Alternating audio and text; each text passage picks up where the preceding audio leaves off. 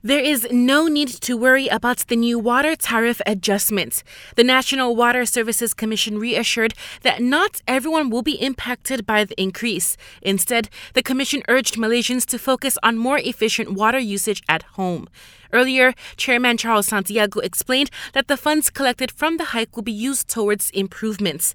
This includes replacing old pipes and upgrading water treatment plants. He adds that the move will also help utilities prepare for the impact that climate change will have on sources of raw water.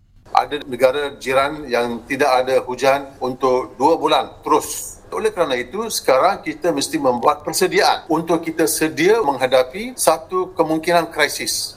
Yesterday, the Commission announced that domestic users will pay on average an additional 22 cents per cubic meter of water starting next month. The MACC has recorded a statement from the son of a former prime minister. The Commission told Bernama that he was also asked to declare his assets both in Malaysia and abroad. The statement was reportedly regarding his business ventures in the 90s as well as the purchase of a GLC. Malacca police have arrested a man and 2 teenagers for scamming the mother of one of the teens out of 25,000 ringgit.